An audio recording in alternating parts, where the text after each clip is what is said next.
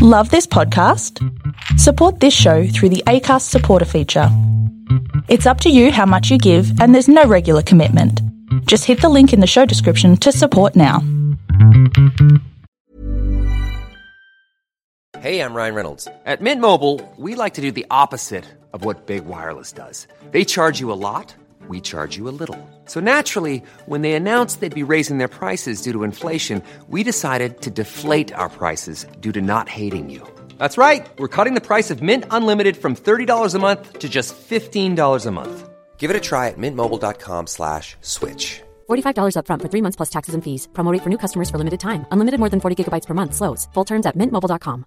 Hey, it's Ryan Reynolds, and I'm here with Keith, co-star of my upcoming film, If, only in theaters May 17th. Do you want to tell people the big news? All right, I'll do it. Sign up now and you'll get unlimited for $15 a month and 6 months of Paramount Plus Essential Plan on us. mintmobile.com/switch. Upfront payment of $45 equivalent to $15 per month. Unlimited over 40 gigabytes per month. Face lower speeds. Videos at 480p. Active Mint customers by 531.24 get 6 months of Paramount Plus Essential Plan. Auto renews after 6 months. Offer ends May 31st, 2024. Separate Paramount Plus registration required. Terms and conditions apply if rated PG.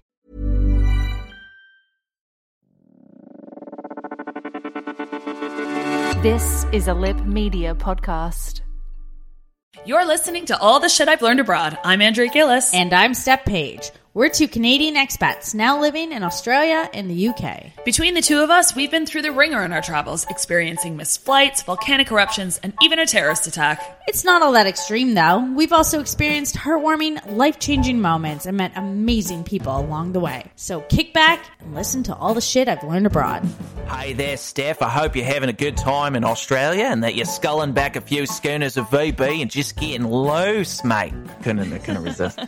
Welcome to another episode of All the Shit I've Learned Abroad. I'm Andrea. And I'm Steph. Hello. We've got a very exciting episode this week. Yes, we do. We have brought on a very good friend of mine from back home, my friend Sean, who is First Officer Sean, and he's actually a pilot for a major Canadian airline.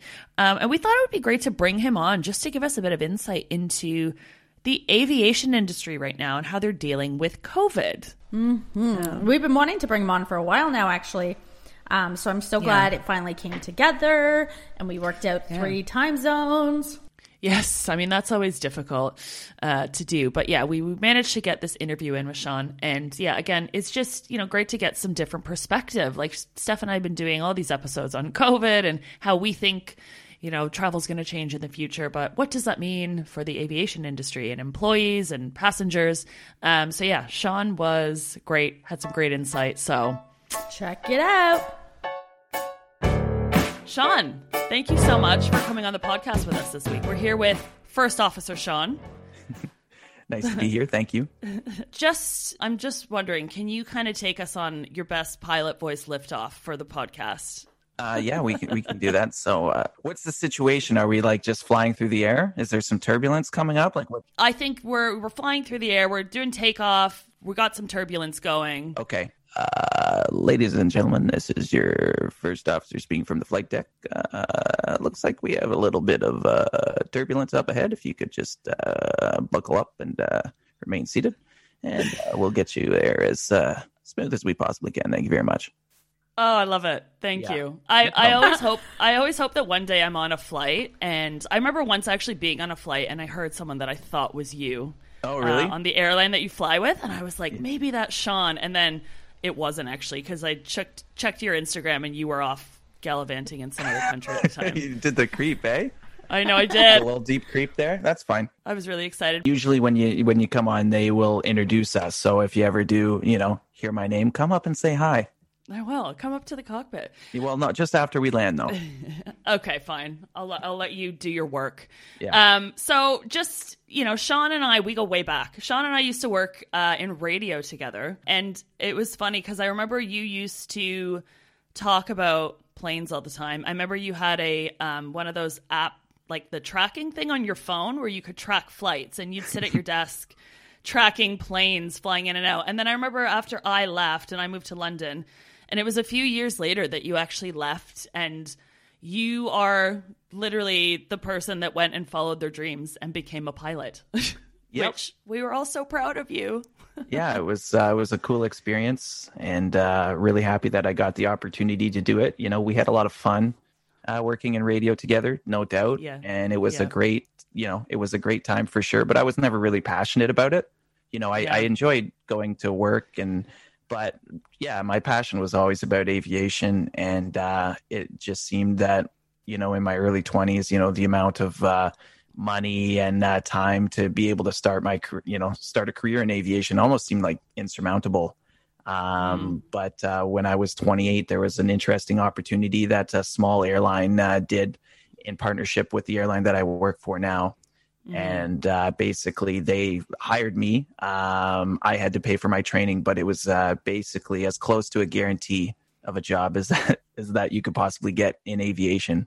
And I applied thinking that I wouldn't get it because I was kind of older than, you know, the target market of what they were looking for. They basically wanted people just out of high school. And anyway, I got the interview, and next thing you know, I packed my bags and was leaving radio to go to flight school. It's crazy to think that we think we're too old in our mid-20s to I know, it's nuts. do something new. That was like when Steph and I, when we moved to London, and we would have been about 25. I was 26. Yeah, 25, 26. And it was the same thing. We're like, are we too old to do this? And now 10 years later, it's like, oh, how young we were.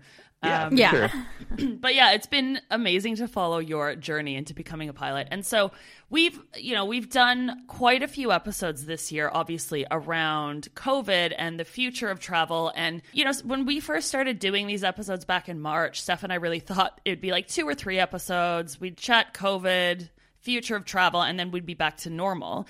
And here we are in almost December, and we're still living in this weird dystopian time. And we had talked in a few episodes before just about the future of airline travel, and we thought it would be great to get someone on who has kind of a better perspective than we do, which is why we asked you to be here. So as an airline pilot, I'm sure you can give us some insight into kind of how it's been for you, your colleagues actually working for airlines, and any sort of changes that have come from that. So just starting off, I mean, when is the last time that you actually flew a plane? Yeah, that was my question. Are you working now? Are you furloughed? What's your situation? Yeah, right now? so it's kind of interesting. So the last time I actually flew was March 20th, coming back from I was in Havana. After that, so there was a few more days of flying kind of near the end of the month. And basically what the airline was doing was bringing all the Canadians back from, you know, the Caribbean and Florida and places like that. And then April 1st, the part of the airline that I work for actually folded. Well, they didn't fold. They went on hiatus because the part of the airline that I work for is generally aimed at leisure travel. And of course, with the restrictions that went in place in April, leisure travel didn't really exist anymore. So since then, I haven't been furloughed, but I was declared as surplus. Basically, that I'm still employed, but there's no flying job available to me there. I did recently go back into the simulator to get my what's called a type rating reinstated, which allows me to fly the plane. And you have to, at my airline, we do that every 6 months. So I'm good for another 6 months. I've been told that I will return flying anytime in December or January. But as I know, the airline is just kind of taking it day by day. Seeing what the demand is and planning accordingly. But right now it's kind of it's odd. Like I'm kind of in the dark. I did go back to the simulator, so I thought that things would be starting back up, but it looks like it's taking a little bit longer than we thought. So yeah. Do you think the airline you work for, do you think because here in Australia, we've hit this amazing point yesterday. We have no new cases, no new deaths, no active cases now. Okay. So air travel internally within Australia is really picking up again. Do you think they're watching what's happening in Australia as like a guide kind of the timeline, how to get back? Do you know what I mean? Yeah. So I definitely think I feel like that, we're ahead of you in recovery. Yeah, I think that, I think that's true as well. From what I remember too, Australia was they seem to be affected by COVID, earlier than North America. It seemed like, right? I could be wrong. Yeah. But no, because that was our winter, so it hits. And it looked like it was winding down, but now it is ramping back up a little bit. It's interesting because I think that there's definitely a segment of the travel industry wants the government to kind of adapt to this by enacting some rapid testing when you arrive in Canada, but also just to kind of step back and look at the various rules that they've put in. And while maybe a full lockdown or a full quarantine of the border made sense in April, maybe it doesn't make sense now that we know a little bit more about the virus and how it spreads. And it actually turns out that it's very difficult to get COVID on board an aircraft. I was actually reading that. And, where they were saying people obviously are afraid of being on a plane or traveling via airplane because they think it will spread quicker somehow. But actually now they're saying that it's kind of the opposite, where it might be one of the safest places. You have a few factors at play there. One is that everybody is sitting down but facing the same way. So the likelihood of you being sneezed on or coughed on, something like that, is very unlikely. Unless maybe the person sitting beside you, okay, that is a possibility, But the big thing too is that as far as I understand, one of the factors that really mitigates COVID on an aircraft is the way that the air is filtered and cycled. The air is constantly being pumped in from the electrical and the pneumatic system of the airplane. So a lot of people think it's just the same air that you're breathing over and over again, but that's definitely not the case. So that is actually a big part of why, from what I understand, I am not a scientist, but for what I understand, that factor alone is one of the big reasons why it is difficult to get COVID on an airplane. But we didn't know about that in April. So that's it. I mean, as you said, we're still kind of taking this day by day, and you even said, you're not a scientist, but even scientists don't even, know about a lot of these things until as we kind of learn more about it on a day-to-day basis. For sure. And so for you, with the airline that you work for, like, what was the first kind of messaging that you guys got as employees back in March about what was happening, kind of what was going to happen with jobs? Did they think it was a serious thing? Were they taking into account that it might last as long as it has lasted?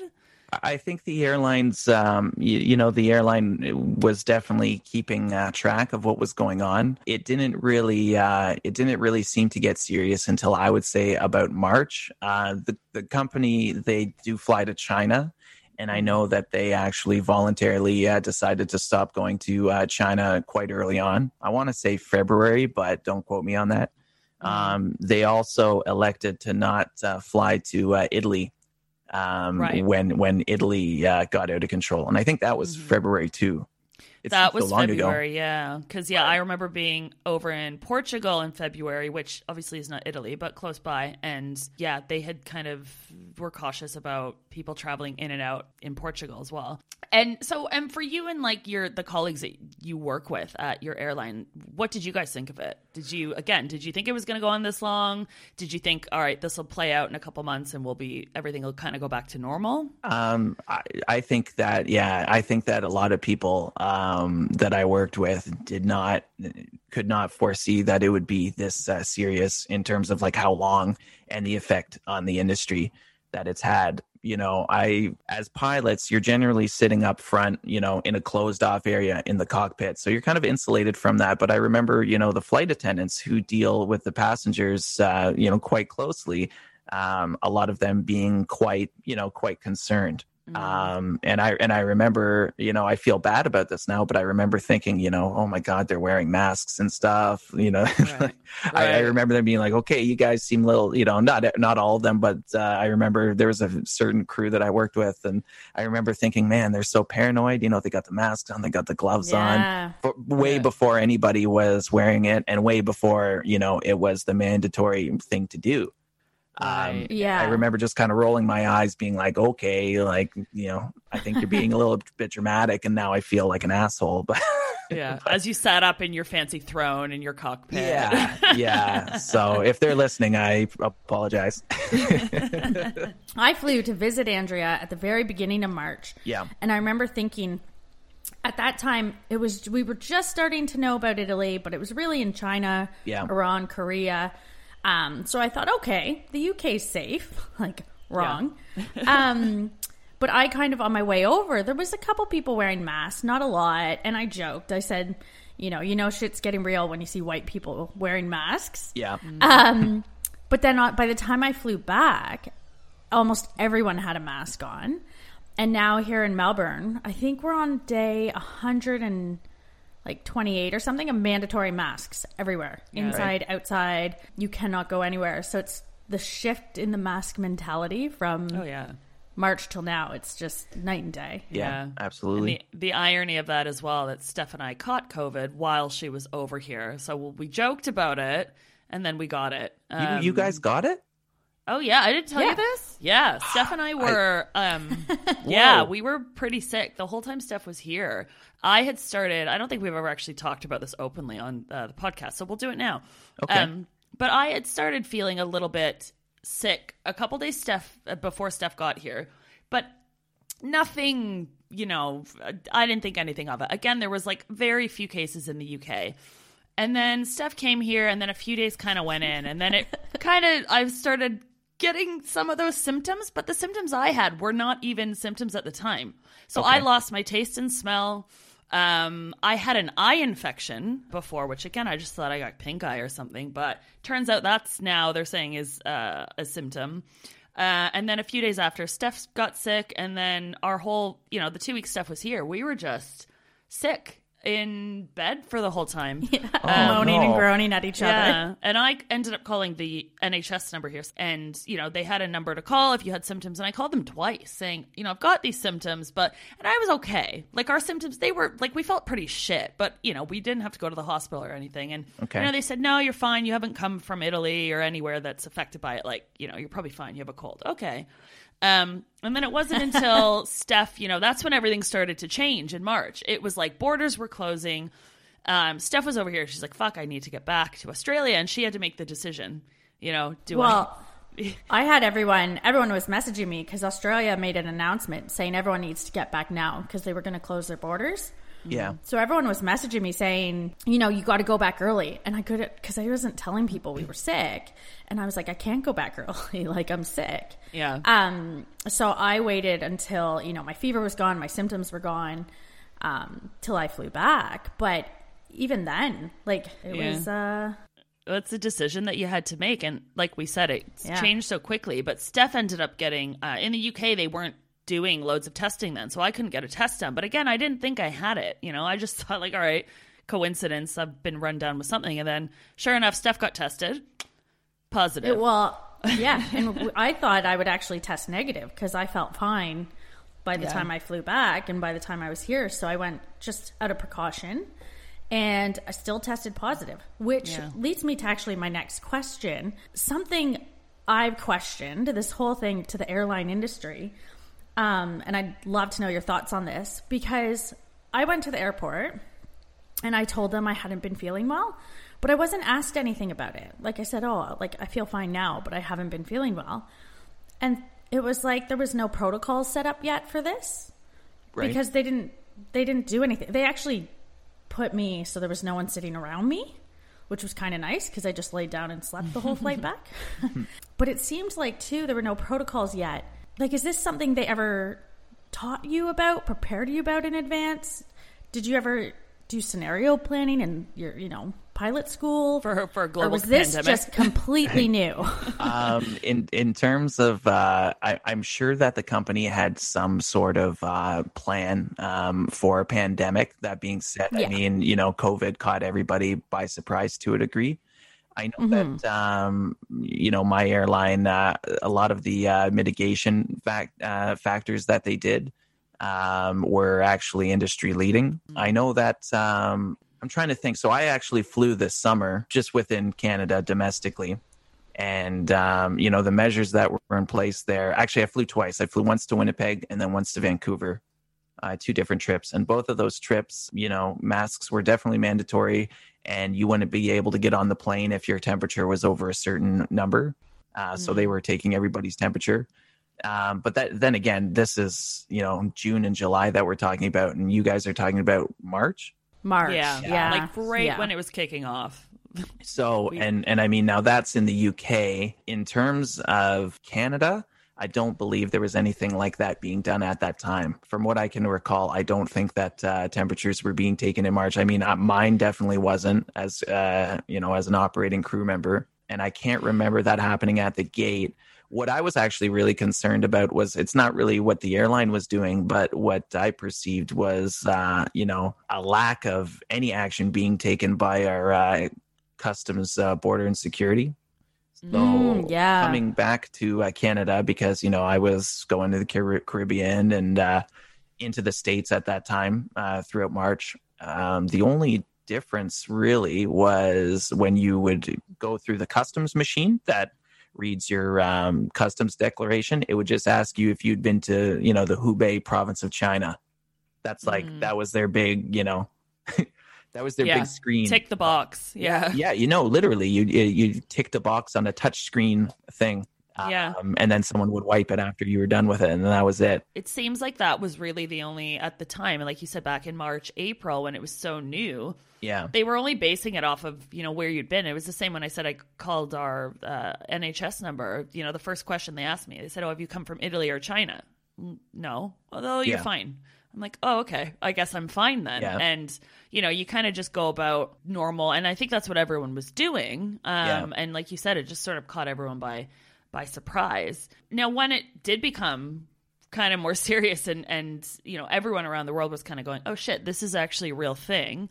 Yeah. Did your airline or, any of the airlines that you know of or other colleagues of yours or people that you've worked with, did they put sort of those changes in place kind of ASAP, both for their employees and passengers? Like, did you see a real quick shift in how they were operating? Absolutely, yeah. So there was, for example, the first thing they did is they were giving out, they stopped doing food service. The only service they were doing, and this was even at the on my last few flights in March, they suspended food service entirely, and the only thing that the flight attendants were doing was handing out water, and at a certain point, or a certain interval, I guess you could say. And then, everybody who came on board got a package with a bottle of water, some sanitizer, and some gloves.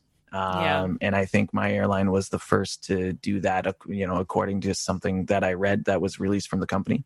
But they were issuing quite a few safety bulletins, pretty much being updated almost on a daily basis, just with new information and new regulations and things like that. And did much have to change in terms of the pilots and being up in the cockpit and how you guys were kind of going about your jobs? Like, again, I know, you mentioned the flight attendants, and they're obviously dealing with the actual passengers and probably, they are exposed to more people and, touching things and having to clean the bathrooms and all that. But in terms of, the pilots up front, was there much that changed? So the pilots had to wear a mask on the aircraft as well until the cockpit door was closed.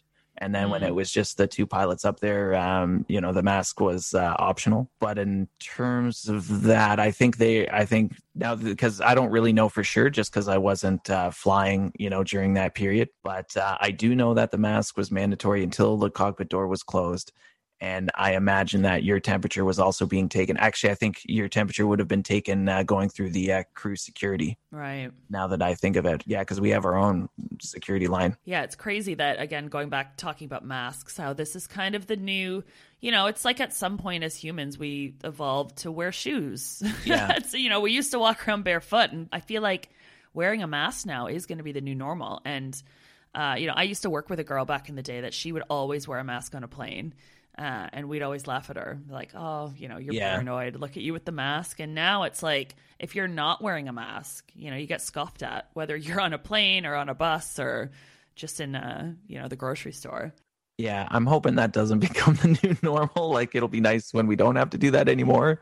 I mean, I'll say for winter, it's not bad. I don't mind actually wearing it because it keeps your face warm. I'm getting used to it now. It's kind of a cozy comfort now. But well, I think on airlines too, it'll probably stay around the longest on airlines because you do have, Australia's doing great. We have no new cases, but if we've got international travelers coming in or you're going out to other countries where it's still rampant. It is the benefit of being an island, right? Where you can, quarantine somewhat easily. Hard border closures. Yeah. I guess the same with you, Andrea. I mean, in the UK right now, it's gone a bit wild over here. We don't know. Two very different approaches. Yeah.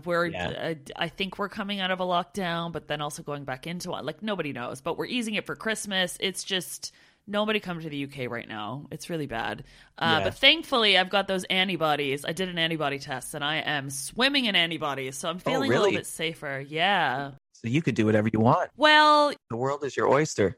I'm saving lives. I'm one of those people that this is part of it though, where I think, as someone now that I've done this test and I've got these antibodies, I'm kind of like, as you said, I'm ready to like get back out there. But I still feel like there's still a level of caution that I have to take. And, I do wonder if this is going to be something, do we think that pilots or airline staff like taking an antibody test do you think that's going to help, I don't know, get airline travel back to normal?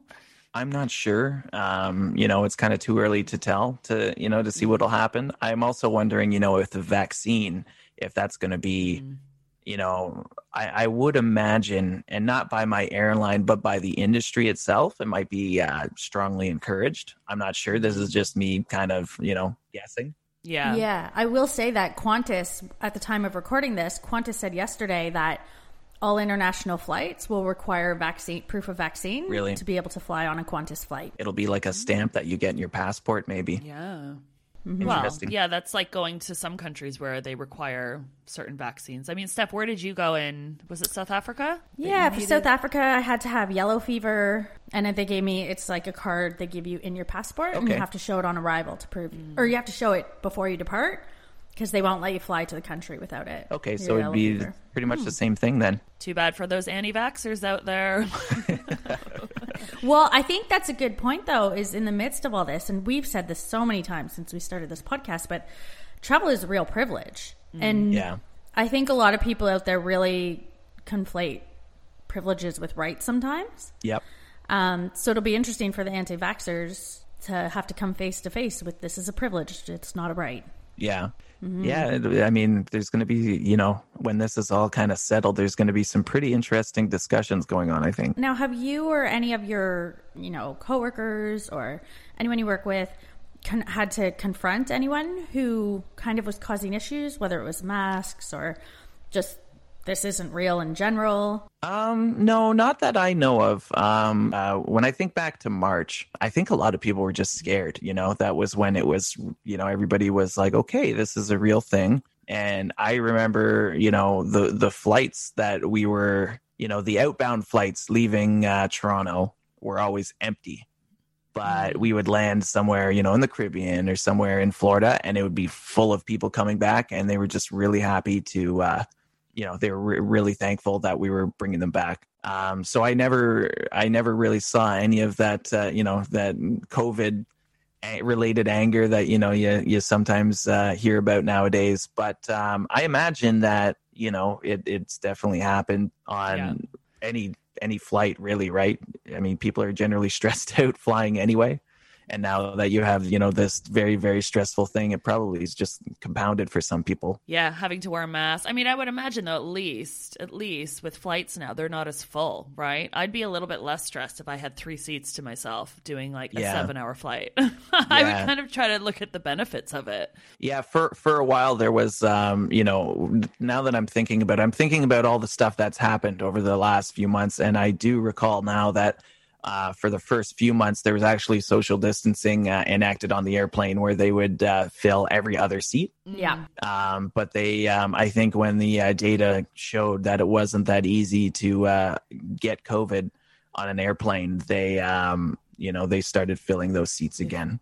Yeah, I know when I flew to Spain in July, I think it was, I flew with BA, and it was a full flight. Everyone was wearing masks. Thankfully, there was no issues with, anyone not having to wear a mask. And granted, these are the Brits. They kind of just go along with it. I mean, if we were in the US, that's probably where we'd see more of these issues. You see those crazy videos on Facebook of people just, I'm not wearing a mask. It's not a real thing. It's a made up virus. But yeah, no, my flight was completely full, and it was the same as you said. They didn't do any, I mean, granted it was a 2-hour flight, so I don't, there wasn't necessary to be doing drinks and food anyways, but yeah, they gave us a little baggie with a bottle of water, I think a bag of like chips or something in it, and people only took their masks off to eat and drink, and it didn't seem like anyone was too worried. I also think if you are someone that's worried about it, you probably wouldn't be on a plane anyways, flying anywhere. Yeah. Ryan Reynolds here from Mint Mobile. With the price of just about everything going up during inflation, we thought we'd bring our prices down. So to help us, we brought in a reverse auctioneer, which is apparently a thing. Mint Mobile Unlimited Premium Wireless. How to get 30, 30, bit to get 30, bit to get 20, 20, 20, bit to get 20, 20, bit to get 15, 15, 15, 15, just $15 a month? Sold! Give it a try at mintmobile.com/switch. $45 up front for 3 months plus taxes and fees. Promo rate for new customers for limited time. Unlimited more than 40 gigabytes per month. Slows full terms at mintmobile.com. Jewelry isn't a gift you give just once. It's a way to remind your loved one of a beautiful moment every time they see it. Blue Nile can help you find the gift that says how you feel and says it beautifully, with expert guidance and a wide assortment of jewelry of the highest quality at the best price. Go to BlueNile.com and experience the convenience of shopping Blue Nile, the original online jeweler since 1999. That's BlueNile.com to find the perfect jewelry gift for any occasion. BlueNile.com. Hiring for your small business? If you're not looking for professionals on LinkedIn, you're looking in the wrong place. That's like looking for your car keys in a fish tank. LinkedIn helps you hire professionals you can't find anywhere else, even those who aren't actively searching for a new job but might be open to the perfect role. In a given month, over 70% of LinkedIn users don't even visit other leading job sites. So start looking in the right place. With LinkedIn, you can hire professionals like a professional. Post your free job on linkedin.com/people today. So, yeah, I mean, what do you think in terms of the future of airline travel? Like, what do you think is going to become the new norm? Well, I think eventually it'll get back to where it was. No one knows for sure, right? That's the $1 million question. Some people that I work with say, oh, you know what? We're really close to this vaccine. Once they start handing out the vaccine, I think there's going to be an uptick. For me, I don't know. The crazy thing about the airline industry is that, it is up and down, right? Boom, bust. Great pun, by the way. I like it. I know. I couldn't resist. But, the airline industry, year 2000, it was at an all-time high, and it was going until September 2001 when 9/11 happened. And, the industry was shattered after that, right? People were afraid to fly. People were very concerned about world terrorism. And eventually, it started to build itself back up. There was a few setbacks here and there throughout the 2000s, like the 2008 financial crisis was another big setback. I got into the industry in 2014, and it was really on its way up then. And by the time we got to 2020, the industry was at its all-time high. The demand for pilots, everybody was buying planes, everybody was flying. It was, there seemed to be no end in sight, and we were talking, that was a common thing that, common discussion in the flight deck, and in the crew room is just, when is this going to end? We are on such a run right now. It is fantastic. You can get a job here with like fewer hours. It's a great time to, everybody I would talk to is like, I'm thinking about being a pilot. I would say, hey, there's no better time than now. It is fantastic, And then something like this comes along, and now the industry is probably at its lowest point, I want to say maybe ever. It's a relatively new industry. We've only been flying people, since the early 1920s. And there hasn't been a pandemic like this since 1918. So we don't really have anything to compare it to. Right. But that being said, there's always been setbacks. And, I think of myself as somewhat of a positive person. I think we will get back to those 2020 levels and exceed them. I just don't know when it's going to be. Yeah. You're seeing a lot of airlines diversifying right now and getting into cargo. Yes. A lot of Makes sense. a lot of North American carriers have actually converted some of their passenger airplanes to fly cargo by just taking out the seats, so they can take not super heavy cargo, but PPE and things like that, things that are in demand and that you can fit into a passenger airliner by taking the seats out. You got to adapt, right? Yeah, you do have to adapt, and cargo for the industry, I mean, that is one of the surefire ways to make money right now. I've heard stories before about planes have issues when they're just sitting. Planes are meant to fly. Do you think there's just planes that are grounded? Are they going to have any issues, those planes, getting them back up in the air? What happens? I just imagine all these planes at a standstill. Yeah. So generally, what they do, the first thing they do is they look at long-term storage when they put planes away.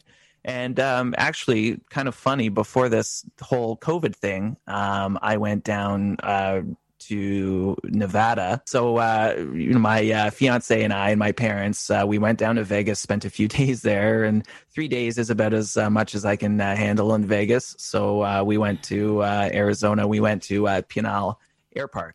And that's where they store all of the airliners, because in the desert, the risk of corrosion is very low. The air is very dry.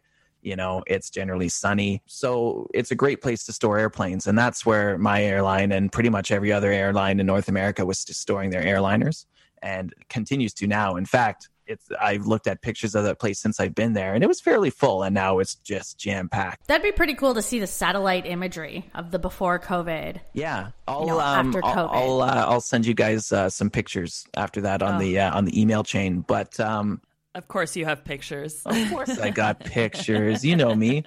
I know you. But yeah, so when you store a plane, you do have to do some continuous maintenance on it. If the plane is being stored to be brought back into service within a few months, you actually have to start the engines and run up some systems. I think it's like once every 2 weeks, they told us. It also depends on the plane. Every plane's like a little bit different, but anyway, to bring it back into service, it's going to have to go through a comprehensive maintenance routine. And yeah, you'll have technicians checking all the major systems and all the phalanges. Yeah, well, you got to make sure it's airworthy, right? So it's definitely an involved process. And, if they decide to store an airplane, it's not really a decision that they take lightly, because it's, it costs money to store an aircraft at these places, and there's a lot of maintenance involved. But at the end of the day, it's also cheaper in the long run, because it's, you don't have to worry about causing harm to the airplane, leaving it out in the snow, for a whole winter without moving and things like that, right? The weather here in Canada, as you both know, is a little harsh, so. A little bit. A little bit. So it's good to know that the planes will be back in business. Yep. Hopefully soon. Some of them will. And then, I think what'll happen is some of the older airplanes that weren't as profitable, but the airline was flying them because the demand was there. I think that you'll see some of the older, less efficient planes being retired.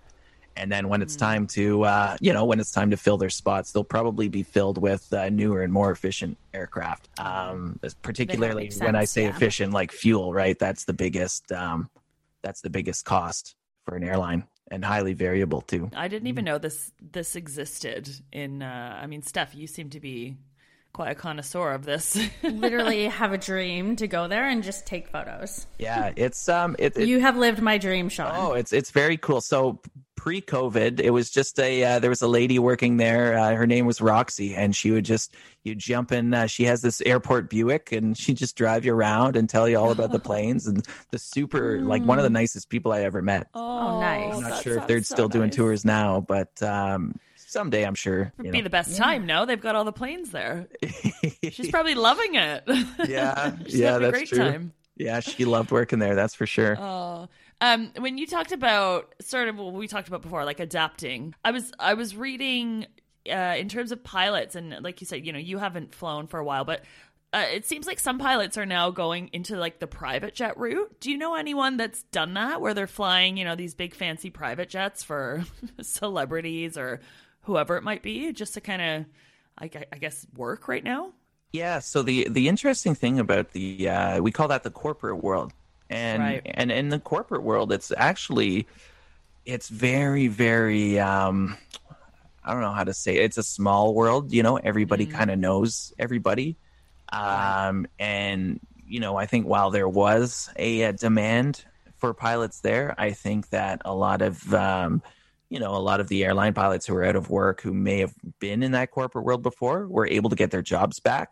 So it wasn't like, oh, we can just go fly corporate. Like, I think a lot, the few jobs that were available, people just, went back and said, hey, can I fly with you again, and sign a 2-year contract. The airline was also giving out leave of absences, so that if you found another flying job, you just sign a leave of absence. You keep your seniority number, but you go off and, leave the airline for a few years. I was going to say, when you're a pilot, if you leave, my understanding of it is if you leave to go work for another airline, it's like you have to start from the bottom again. Is that true? Or am I making that up? For sure. So with the airline world, it's all about seniority, right? And you get that on your date of hire, and seniority factors in everything from what kind of schedule you get per month to what planes you fly. It's everything. It's super important. And so if I left my current airline on a leave of absence and I went to fly overseas, I would start at the very bottom, at that overseas airline. The one thing I found really interesting is the lack of conversation around people who are ill flying home. Because people who catch COVID overseas, obviously getting on a plane, you are putting people at risk, whether it's the flight attendants, your fellow passengers. And there doesn't seem to be any conversation around the fact that, like, people have to get home. Yeah. Because if you're sick in a foreign country, if you stay, your travel insurance won't cover you. So it's like your hands are kind of tied to go home to be able to receive care. And I'm just wondering, moving forward, coming out of this, and this isn't really like a pilot question, but it's more just concern for the welfare of the staff there. Like, do you know when people who are sick are getting on planes? Like, can you see it? Was anyone self-identifying, or was it just straight fear of the passengers? Like, how was that, the thoughts around the fact that people are getting on planes being sick right now? Yeah, so I think if you were visibly ill and seriously ill, I don't think that you would be allowed on board the aircraft. If you were in a foreign country, you would get travel insurance, and if you needed to be evacuated medically, your insurance company would probably arrange for some kind of air ambulance service, and those exist. It's a kind of one of those corporate jobs where you work for an air ambulance, and they'll fly a small jet and evacuate you out of that country if you have the right insurance. But in terms of passenger airline, like, you might, it depends, right? It's different because it's also dependent on the local airport's rules there, in that country. So they might not even let you in if you look ill, right? Right. Or if you're coughing, if you had signs of COVID, they'd be like, no, we're not going to let you in. But I never saw that, just because when I go into the airport, when I'm working, I'm going to my own little zone of the airport, and, we're not really hanging around. Like, you show up, you get in the plane, you fire it up, board the passengers, and off you go. So it's kind of a different experience going through the airport when you're working or as a passenger. Have any of your colleagues that you know of gotten sick?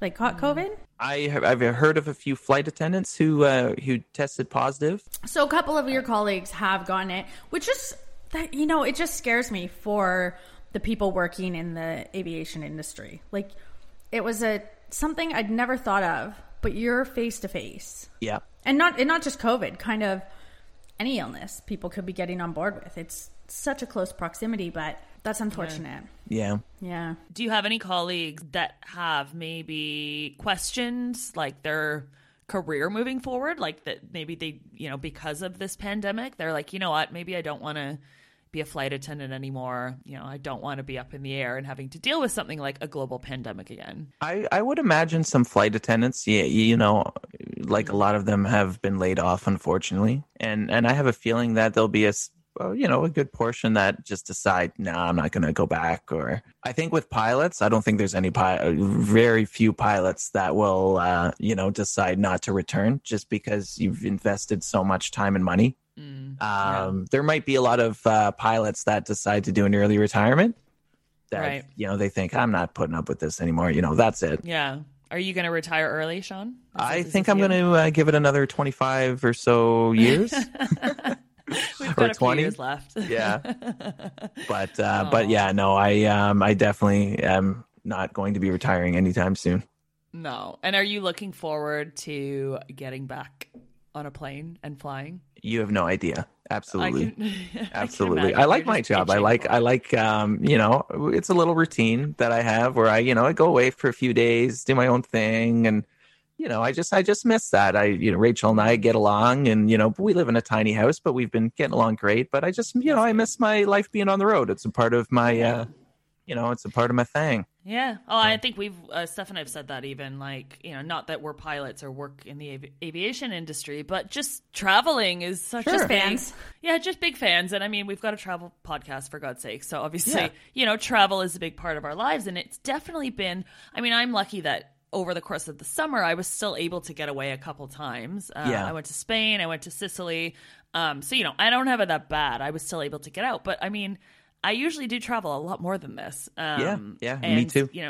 We're on a national lockdown now, and it's, it gets to you. I don't think, as, Steph said, travel is a privilege, and we probably do take it a bit for granted. And I'm sure you as a pilot and working in the aviation industry, it's probably the same, where you're probably looking at it now being like, wow, I didn't realize how much I loved it, or how much of a part of your life it is. Hopefully we will be back out there soon. I'm really hoping one day I am on one of your flights. How can we make this happen? Can I organize this somehow next time I fly home? Can I get your schedule? Well, unfortunately, so the plane I fly, it doesn't go to London. It definitely doesn't go to Melbourne. Well, I guess we could go, but we'd have to, get stopped for fuel a lot. But yeah, the furthest I've gone is Iceland, or Colombia. Well, maybe I can go over to Iceland. I'll do a detour. I'll go to Iceland. We'll go get a hot dog in Reykjavik. Yes, let's do it. And pay $80 for it. Yeah. It's pricey. It's worth it. Can we wrap this out the same way we brought it in? Can you do us a pilot? Can you land us, Sean? Yeah. Take us into landing. Return us to our destination. Ladies and gentlemen, this is your first officer speaking to you from the flight deck. Just like to thank you for joining the podcast today. We're going to be starting our final descent to our destination, so sit back, relax, and we'll talk to you again. Thank you very much. Amazing. Got some tricks. Got some Absolutely Hollywood magic on this end. Honestly, there's nothing better than having a pilot on this podcast that also used to work in radio. Because Sean, I knew that you would just pull out all the stops for us. So we thank you for that. Perfect. Thank you so much, Sean. No problem. Nice talking to you both.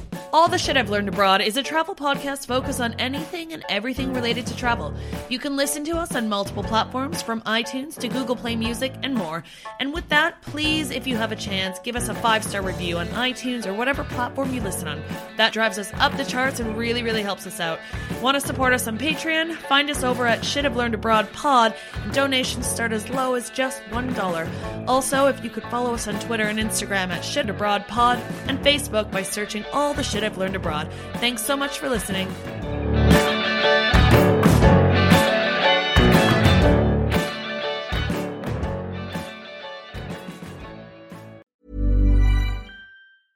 Small details are big surfaces. Tight corners are odd shapes.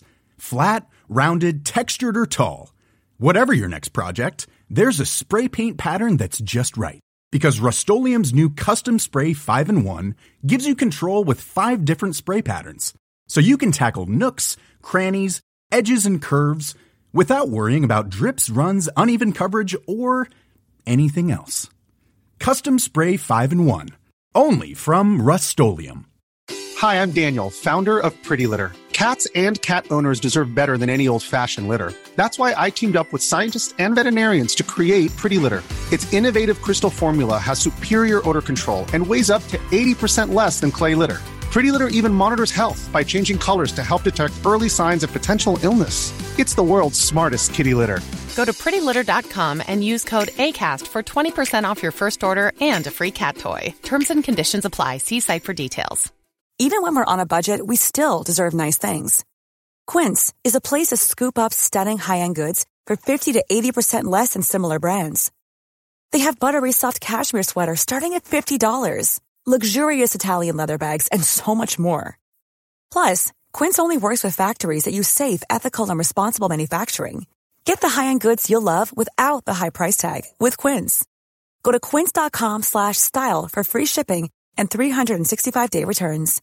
When you make decisions for your company, you look for the no-brainers. And if you have a lot of mailing to do, Stamps.com is the ultimate no-brainer. It streamlines your processes to make your business more efficient, which makes you less busy. Mail checks, invoices, legal documents, and everything you need to keep your business running with Stamps.com.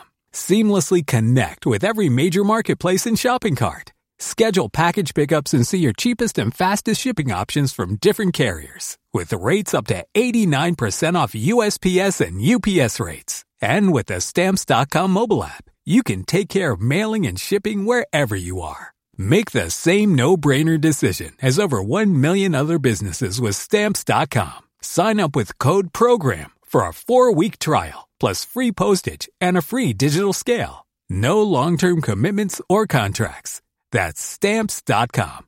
Code PROGRAM.